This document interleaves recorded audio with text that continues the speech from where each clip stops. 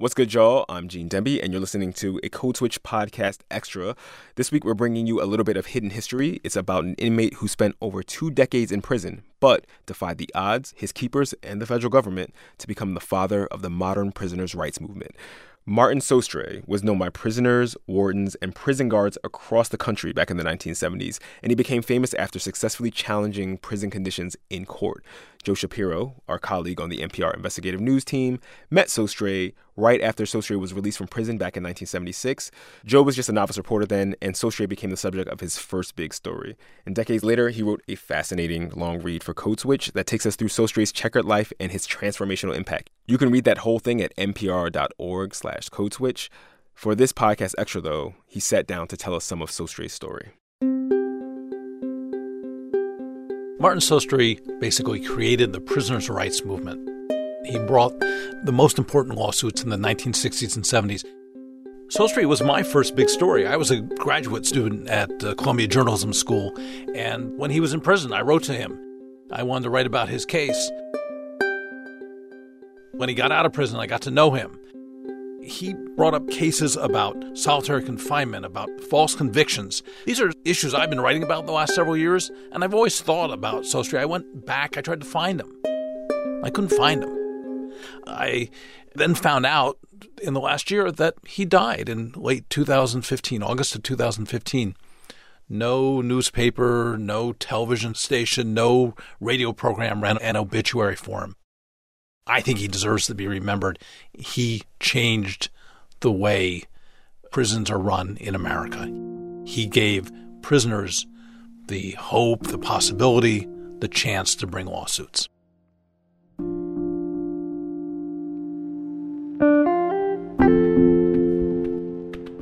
He goes to prison for the first time in 1952 on a drug charge. He described himself, he was a street dude, a hustler. He gets to prison, he finds the Nation of Islam. And he talks about how when he gets to prison, he starts thinking and reading. He reads books on law, on philosophy, on history. The black Muslims were not recognized as an authorized religion.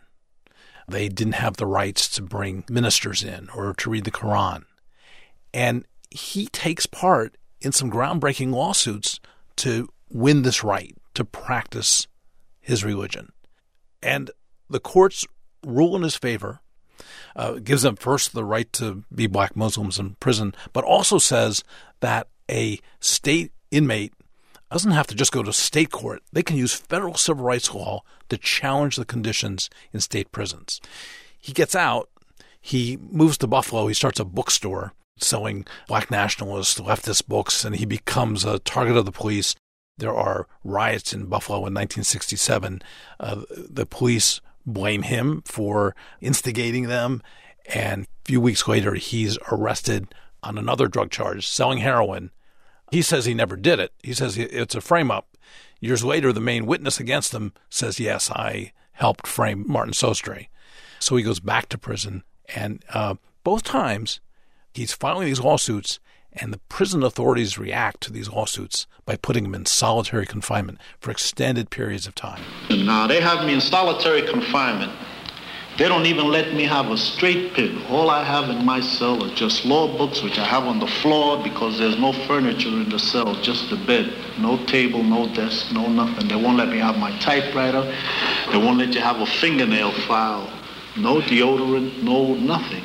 Now, this is a clip from a 1974 documentary called Frame Up, the imprisonment of Martin Sostre. But yet they require that every time you leave your cell, the solitary confinement building, to go, let's say, to the hospital inside the prison, or to go to the visitor's room to see your attorney or to see your private visit, that you strip down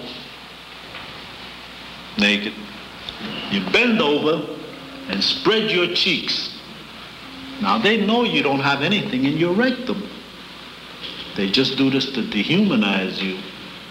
Because once a man bends over and spreads his cheek, there's 2 or 3 hacks leering at you. That's a sign of not only of submission, but it's symbolic of being sodomized. And a lot of prisoners submit to that, but I'm not going to submit. He spent about 9 years in solitary confinement. In 1969, he wins this major lawsuit where Judge Constance Baker Motley, she's, by the way, the first black female judge appointed to the federal bench, she rules that prison authorities need to release him from solitary confinement right away, and she finds that the conditions have been cruel and that he's been punished for his political beliefs, not because he violated any prison rules. This is the ground crumbling under the feet of prison wardens. For the first time, a court is saying to them, you can't run the prison any way you want. This man has rights. You can't just throw him in for political beliefs. That's what Constance Baker Motley found, that it's not business as usual, that prisoners are going to have rights to challenge their solitary confinement and conditions in prison. They transferred me from the solitary confinement in what they call segregation. They've changed the names now. The prisons are no longer prisons. They're facilities, correctional facilities. I understand they want to change the name of this joint. Well, while they're changing the name, they might as well name it the Waldorf, you know? You know, he was smart, he was funny, and he knew how to use the Constitution to assert his rights and to challenge those absurdities. He loved to get under the skin of these prison wardens. And here's some tape that we're going to play that sort of shows that. This is a debate, again, from the documentary Frame Up. So Sostre is sitting side by side with a guy named Frank Festa. He's the warden of the Erie County Jail. And Sostre is complaining to him about the conditions in the cells in the jail. This is very barbaric. Even in the upstate, we have a screen. We don't have dungeons here. Mr. Sostre is referring to single cells. We have no dormitories here. Everybody has a single cell with a toilet, wash bowl, and bed in it. It has a light in it. Oh, I'd sure like to know where it is that you have cells that have lights, because none of the floors that I've been in have you're in a witness block, and there are lights out in that area where you are able to... Hall lights, not inside the cells. Inside, one was torn out by the previous tenant and smashed and et cetera in the same block you're in. Well, I was in A block on the regular gallery. They didn't have no lights, and maybe this is something new that you put light bulbs. You have actually lights in the cells with fixtures? Let me ask you a question. Are the men able to sit out in the exercise area all day long?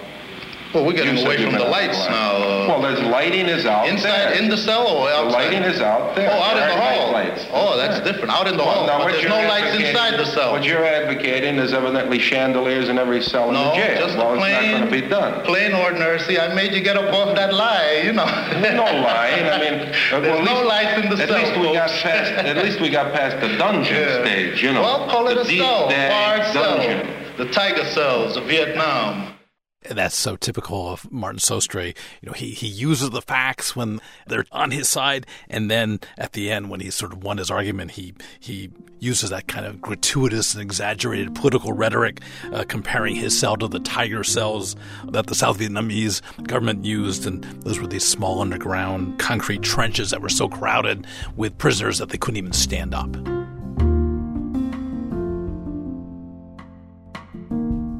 After he gets executive clemency, but before he comes out of prison, I remember we were talking on the phone from prison where he's being held. He talked about how he was excited about having his freedom. But he said, you know, here in prison, this is a maximum security facility. But when I'm out in society, that's a minimum security prison. He was on parole.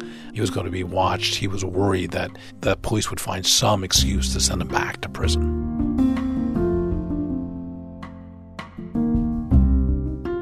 The last time I saw him, it was a nice spring day. I walked from Morningside Heights up to his office in Harlem. He was working for a state lawmaker, doing tenants' rights work. And he had a small goatee the way he did in prison. And in the pocket of his denim jacket, he kept his parole agreement. And he reads it to me, shows me, he says, look, I can't get married, change my job, change where I live unless I get permission from my parole officer. And look at this sentence. And he points out, it says, he's not to be a menace to society. He says, what does that mean?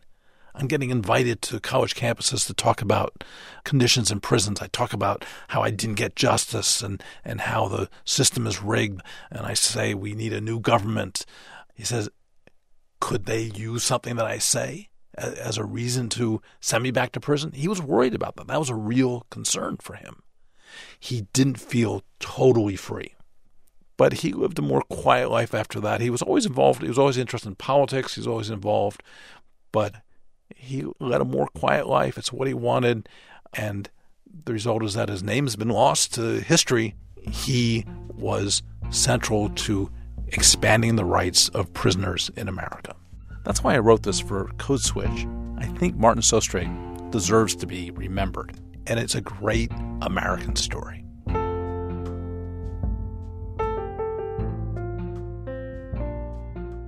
That was Joe Shapiro of NPR's investigative news team. You can read a longer version of Martin Sostre's story at npr.org/codeswitch. Special thanks to Joel Sucher and Stephen Fischler at Pacific Street Films for allowing us to use clips from the documentary Frame Up. Follow us on Twitter. We're at NPR Code Switch. We want to hear from you. Our email is codeswitch@npr.org. Subscribe to the podcast wherever fine podcasts can be found or streamed. Music in this episode by Blue Dot Sessions. Walter Ray Watson, Michael May, and Saeed Tijan Thomas produced this episode. And a shout out to the rest of the Code Switch fam: Shireen Marisol Meraji, Leah Danella, Adrian Florido, Karen Grigsby Bates, Kat Chow, Sammy Yenigan, and our intern, George Encinas. Our editor is Jalika Lantigua Williams. I'm Gene Demby. Be easy.